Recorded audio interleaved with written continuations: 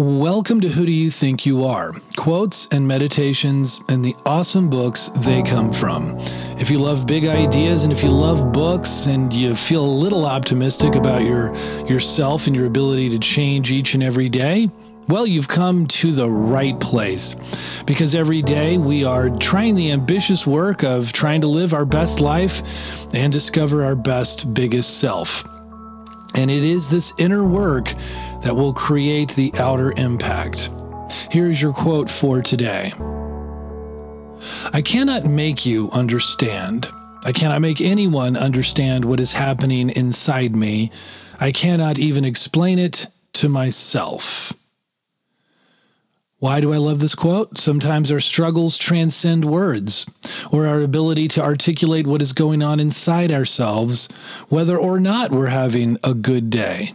Startling book. It's bizarre, also funny opening. It's by Franz Kafka, and so begins his masterpiece, The Metamorphosis.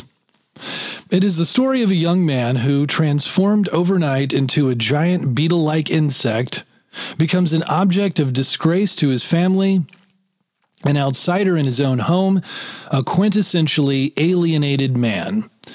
A harrowing, though absurdly comic, meditation on human feelings of inadequacy, guilt, and isolation. It has become one of the most widely read and influential works of 20th century fiction. It's a story of turning mute, being unable to communicate with the world, with your family first and foremost. It's a depiction of what it's like to be alien, foreign, liminal. The Metamorphosis is as poignant and relevant today as it was when it was first published. As W.H. Auden wrote, Kafka is important to us because his predicament is the predicament of modern man. Here are your questions for meditation today. What are the fragmented parts of your identity? Can you explain yourself to yourself? Go to BigSelfSchool.com and take the stress test to find out just how stressed you really are. If you've done that, if you've gone to BigSelfSchool.com/stress-test, then another direction for you based upon this podcast is to look for my articles on self-awareness on Medium.